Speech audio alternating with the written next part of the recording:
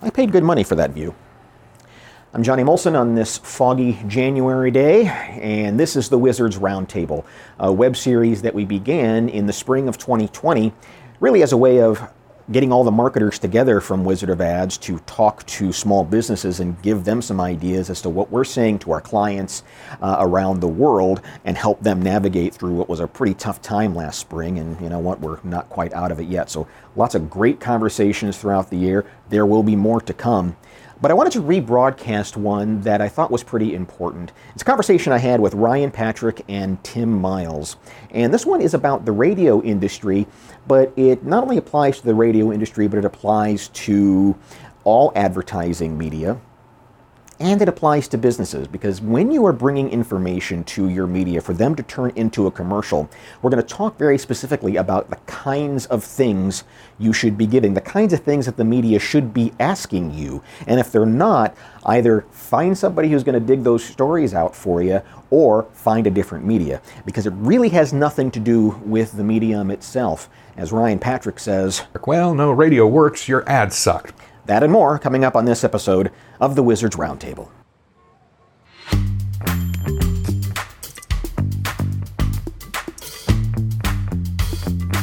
What I don't want this to be is some sort of complaining session, because that's not constructive. And the older I got, the more I realized that that didn't help anybody. Wait, it's not a complaining session? Ryan, good to see you. We'll see you next week. I'm out. See ya. So Tim, let's talk about this a little bit. You know, I think what gets missed is that whomever is in your creative department, production department, whatever your title is for it, has to act as an advocate for the advertiser. That's the one thing that is probably missing from a radio station. It doesn't mean that the sales department or the programming department doesn't care, but you can't really put production under programming, and you can't really put it under sales because they have their own goals and things that they're trying to accomplish. Somebody has to behave as an advocate in saying this is what's in the best interest of the advertiser. Agree 10,000%. Johnny. I was fortunate that I got my start under a man named John Zimmer and his brothers, who really looked at things from the advertiser's point of view. I was spoiled early on by an understanding of how important it was for the three departments, sales, production, if you will, and programming, to all work together to be in business as their positioning statement goes, to help the customer's business grow, which is still our model today in Wizard of Ads. Correct. And I think and again, it doesn't mean that sales and programming don't care about the advertiser. I think they're just coming at it from two different places. Sales departments have goals that they're trying to meet, and to meet those goals, they have to sell something. Programming is trying to program the best possible station, and their mindset isn't necessarily going to be on what's in the, we hear these stories of program directors saying, well, we can't have the same advertiser on every hour, or every commercial has to have a music bed under it. It's like, no, it doesn't. And you got to get yourself out of there and have somebody who's going to say, this is what's in the best interest of the and it's a lonely job sometimes too, because a production director or a production team, if you're lucky enough to have a production team, they are in that lonely island between programming at a radio station and sales.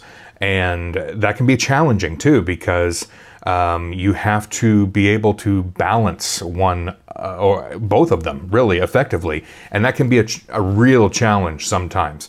Are there frustrations? Absolutely. Are you overworked and criminally underpaid for what you do? Absolutely. Do the programming staff, do they wince when they see you because they know that you're coming in with more work for them? Absolutely. Do you not get paid enough as much as the sales team? Absolutely. But you have to take all of those and pack them away and understand that your primary job as a production manager is to make sure that you're taking the information you get and you are creating effective messaging that will get results for the client. Because when that happens, everybody benefits on both sides. And that's a challenge, and it's a lot of pressure on you as well. So let's start with getting the information. What do salespeople need to know about getting information from an advertiser to your production or creative departments?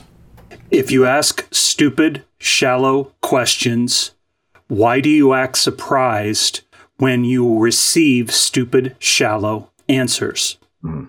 What I mean by that is the age-old CNA, client needs analysis, that you go out and fill out. And I'm not saying it's easy for particularly new reps. We all know the turnover in the industry, and you're just trying to get your foot in the door. And you finally get your foot in the door, and the last thing you want to do is waste somebody's time. But it's also the only chance you get to make a great impression of what radio can be. And so what you want to do if you're a rep, if you want to help your writer to get more meaty information, the very first thing that I would suggest that you do is think smaller. And what I mean by that, Johnny, is the cliches that we always get. Well, so what makes you different? Well, we care about our customers. Oh, you're the company that says you care about your customers. And I'm not saying that you be insulting. I'm saying that you say, okay, great. Now, a lot of people say that. Can you tell me a story? The magic words. Can you tell me a story in the last week or so that shows an example of how you cared about your customers? Because that would be an ad. And if you have 7 of those stories, then that would be a campaign, which you talk a lot about on Wizards Roundtable. If they can't tell you 1, 2, 3 stories about caring about their customers, they don't. Right. They're at best mediocre, and advertising only accelerates. This is what Roy Williams taught us so many years ago. Advertising only accelerates what's going to happen anyway.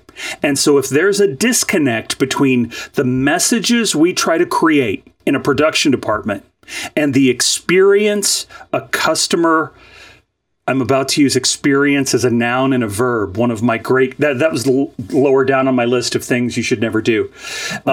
If the experience doesn't match the experience they heard on the radio, there's a disconnect and you've just lost a customer and that customer's friends. Also, quality in, quality out.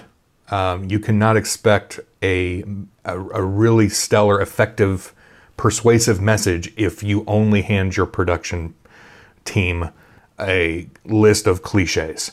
That's like asking a chef at a 4-star restaurant to make a gourmet meal with a can of Spam and a horseradish sauce packet from Arby's. It's not going to happen. And so they're not Rumpelstiltskin. They can't spin gold from straw. You have to give them effective ideas, and you have to give them the stories that Tim was talking about, and then let them, trust them to be able to use those ideas and those stories to craft messaging that will get results for the client. The other thing that I think is really critical, Johnny, is knowing, because every business owner is different, how is that business owner measuring success and when? Is this client a short-term thinker where they need something this weekend, or do they understand that if you're going to use radio as a mass medium, it is a wonderful bonding tool to help make you a household name that's known, liked, and trusted, and that equity builds over time? Because if that's not communicated to the production director, that my client had just bought a 30-day contract with us, that's a very different ad that I'm going to write than if the client bought a 52-week contract from us and understands that each ad that we write is part of a campaign.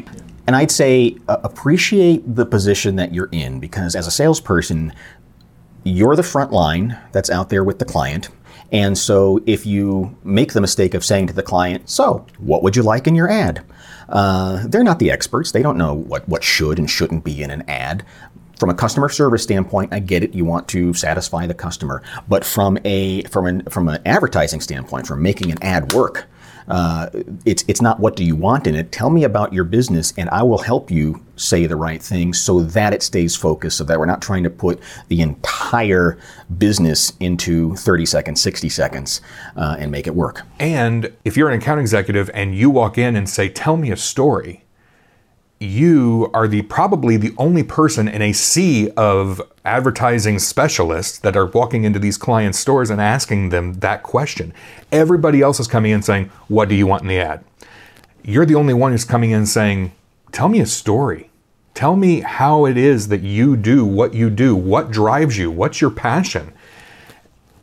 You talk about standing out as a salesperson, you're going to stand out to the client and you're going to get that gold that you can take back to your creative team. I have two things to add to what Ryan said, which I think is brilliant. What Ryan said, what I'm about to say is remarkably average, but what Ryan just said was brilliant. And that is, I think there are two things you can do to build upon that. Three things that you can do to make it even more special. One, whether the client prefers to be contacted by phone or emailed ahead of time, let them know that you're going to be asking some different kinds of questions. Get them excited, build some anticipation in their brain. Because like Ryan said, you're starting to brand yourself as a different kind of sales rep than they're used to. Number two, in that same email or phone call, say, with your permission, I don't want to have my head buried in a notebook. Now, I'm happy to sign a confidentiality agreement with you, but would it be okay if I recorded our session so that I don't have to take notes? I can really, really listen. But more than that, my creative team back at the station can listen to it as well. Or three, and this, I think, and having had the opportunity under John Zimmer to do this, go with the sales rep and listen yourself. What an impression that will make. And it's famously in one of the Wizard of Ads trilogies. The key to success is how well your ad writer knows you as a client. Bring the ad writer with you. Buy him lunch. Even better, build the mystique and brand of the ad writer and invite the client to the station. No. You come to our dojo and our ad writer doesn't leave. You come and he interviews you here, or we interview you here. Having done both, they're both incredibly effective, and it builds an incredibly strong bond between you as a production person and the team of account executives. But more than that, it's from that point forward, when you've invited a client in simply to interview him and ask about stories, it's an unfair fight with any other media rep that client has, who's going in with their 3-page CNA that Chris Lytle wrote back in 1974 that they're still filling out and they never lift their eyes up from. What the CNA misses, there's good parts and bad parts of a CNA. The CNA misses the stories. The CNA is the it's the ugly electrical wiring that needs to be considered in an ad campaign. How much money do you have to spend? What's your time frame of getting results? Those are all very important things, but they're not necessarily things that are useful for a commercial. So I'll pose this question to you guys. You get the salesperson comes back to the production department and says, well, that's what the client wants. What's that conversation like? Because I'm going back to that idea that the salesperson's right on the front line of this conversation. And if you say to the client, no problem, Mr. Client, we'll go back and make sure that happens, when it may not be able to happen. Please put the Rolling Stones in my commercial. No, that can't happen. Or B, it's not in the best interest of the campaign. And the client wants to also focus on this. The client wants to also focus on that. The client wants to also focus on. You can't focus on 4 things at once. There's only one focus. So what do you say when the client says, when the salesperson says, that's what the client wants?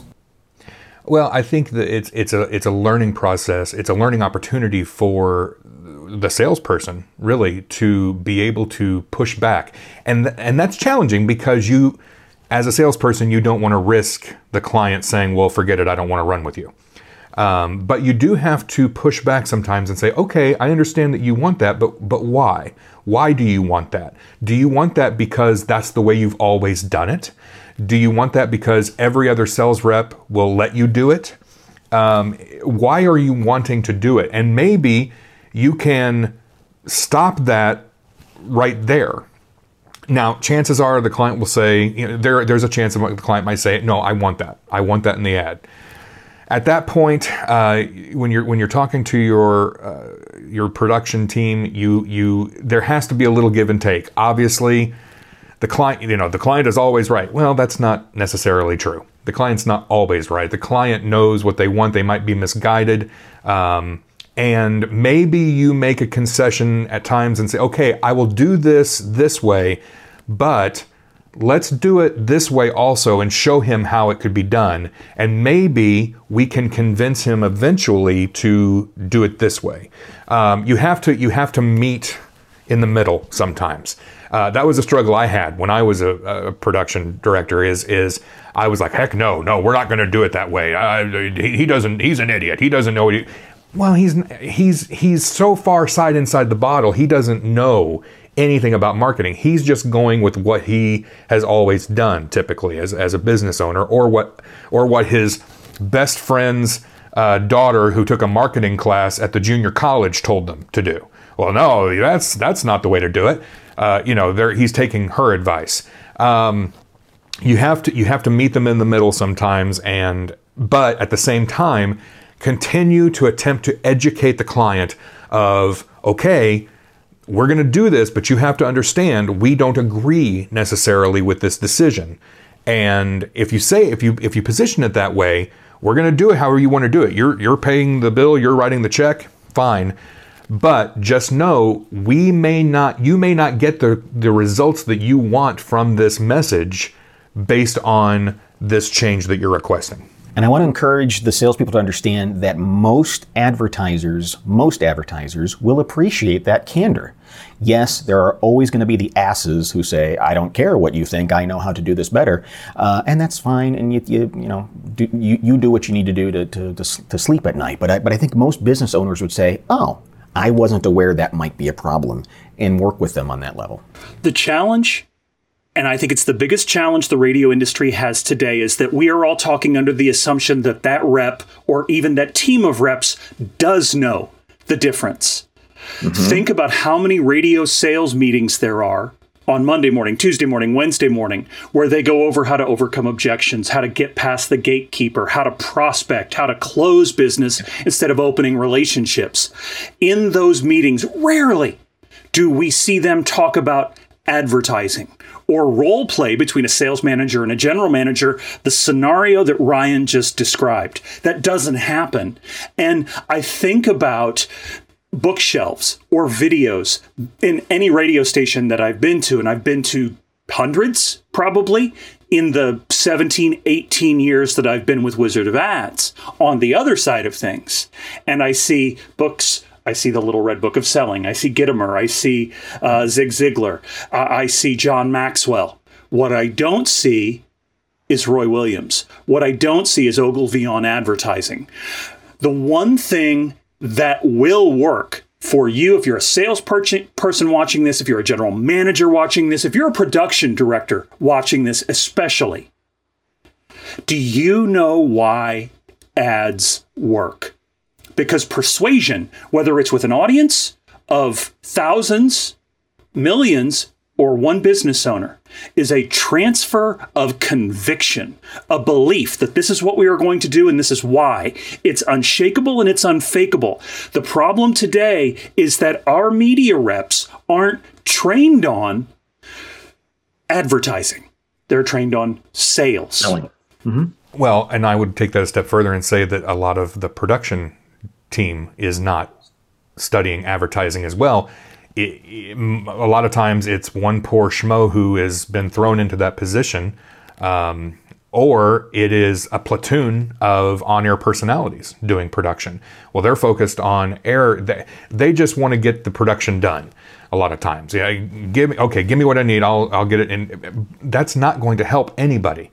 That's going to lead to an advertiser saying, well, I tried radio, but it didn't work. Well, no, radio works. Your ad sucked because the rep didn't get good information and they handed it off to somebody who really didn't show much interest in putting together anything except a typical cliche kind of ad. And that's what you get. That's what happens when you don't put in the effort. And sales team and production team, you need to invest in yourself. You need to learn what makes ads work, what makes a good ad.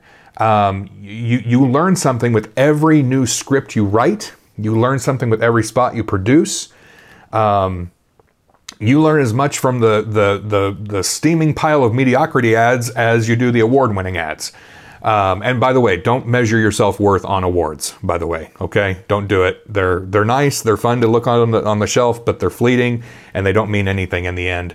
What you need to do is, what you need to do is focus on educating yourself, train yourself. I know, Tim, that's something that you're big on. Even when you were making how much a week, you were still investing in yourself from an early part of your career. The day before we recorded this was 25 years ago. I started in radio, and it was $315.42 every 2 weeks. And back then, I knew I wasn't good at this, and I want to get better. So I took 10% of what I earned. And I remember seeing that first Holo catalog, Dan O'Day's Holo catalog. It was still in print form at the time. And the very first thing I ordered, I think, was Interviewing the Client or something like that, audio cassettes. And to this day, we still do that. We reinvest in training. Sales reps, general managers, do you know how little it costs to buy a small course or to buy Wizard of Ads Live or to buy something in Persuasion for your team and sit down and watch that starting once a month, then every other week, then every week? We're looking for more profitability. Well, I promise you, if you become better at every form of marketing, not just radio advertising, good writers of radio ads can be good writers of email marketing, can be good writers of blog posts, can be good writers of any sort of digital medium, a post-purchase drip campaign. And in doing so, you can make the whole of your revenue greater than the sum of its individual parts, because you realize that you're not just in the radio business, but that you're in the growing the client's business. All those, it's a lot of people's business. And you bring up something really interesting. So I doubt that. Don't keep this information a secret. This isn't something that just the salespeople need to know. Programming needs to understand this too. General managers need, and whatever tool you use, get everybody on the same page and say, hey, remember when we learned about this thing?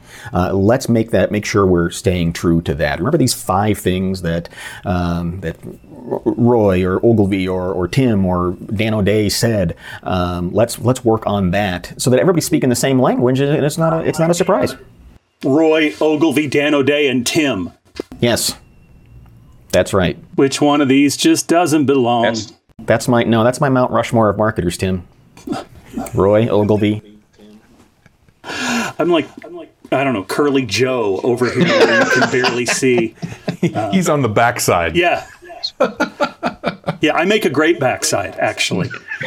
So I don't know. I hope that we're being positive about this, because I think between the 3 of us, so last year, my clients, and Anheuser-Busch has this in the cushions of their couch, but last year across the U.S. and Canada, our clients spent somewhere between $8 and $10 million on 52-week contracts on radio stations across the U.S. and Canada.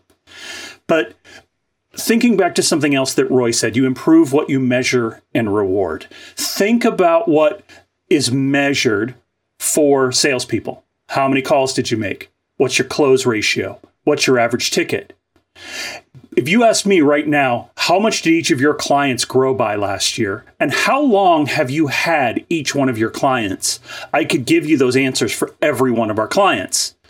I wonder if a sales rep watching this would know how much their clients grew last year, and why aren't we measuring the advertising team and on-air team together as a reward for how the clients go? In Wizard of Ads, we don't make more money unless our clients grow. Our raises to a flat monthly fee are tied to our clients' growth. But in a radio station, at least the ones where I've experienced it, there are outliers, right? There are the people who are doing amazing things and they get written up in the pages of Radio Ink magazine. And then that gets cast aside and we go back to doing what we always done. But you have to fill out your weekly success summary on how many businesses you called on, how much business you closed. And I want to say that again. How much business did you close this week versus how many relationships did you open? And that's discouraging to me. As 3 expatriates from radio, I think that was maybe the straw where you go, you know what, we're just not taking care of these advertisers. We're just selling them stuff to sell them stuff. And radio stations, TV stations, newspapers have more stuff to sell now than ever before as they're bringing in more digital and online things. Let's sell this stuff. Let's make a goal on that stuff. And we just get further. The package of the week. Yeah, and it just gets further and further away. Look, maybe they do need a package of the week, but do you know why you sold them that package of the week? And if the answer is, no, I don't know, because my sales manager told me to sell them, then I had a quota. Right, and it fit his budget perfectly.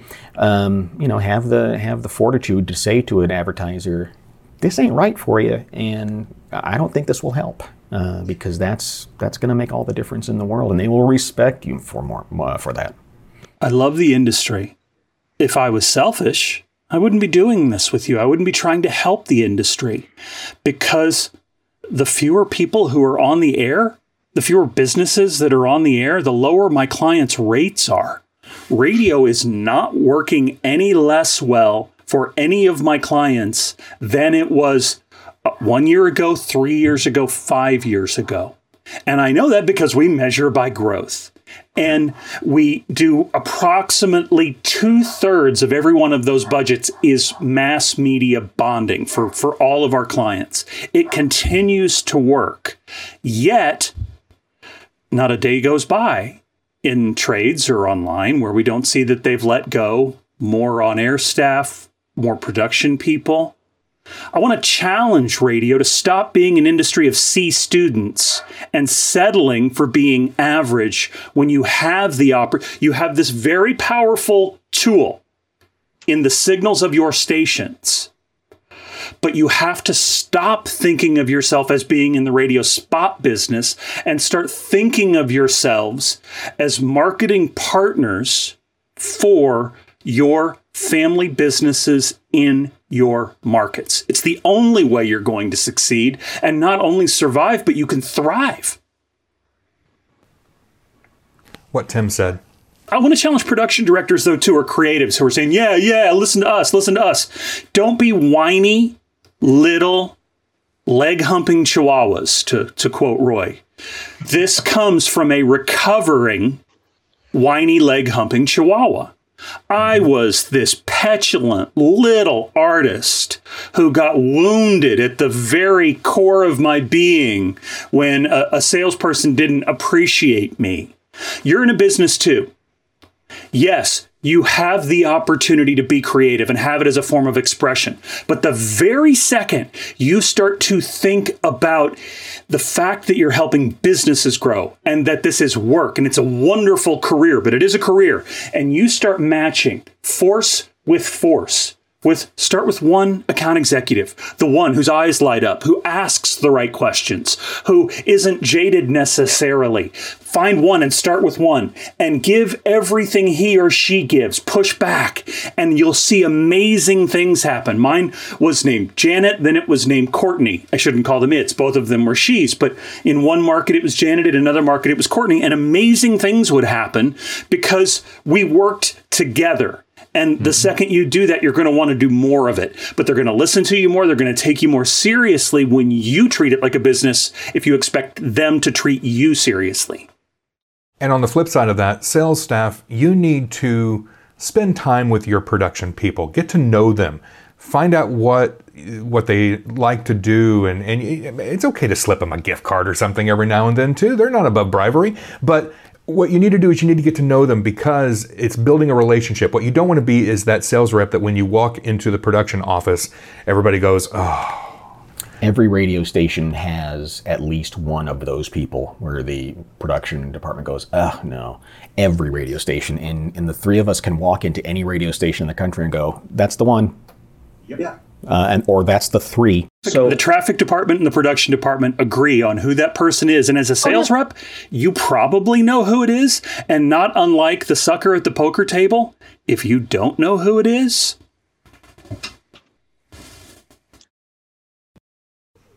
now we know. And knowing is half the battle. G.I. Joe! yes. And I guess this is also a plea to radio stations to make the production department an important part of your business. It's not a throwaway department.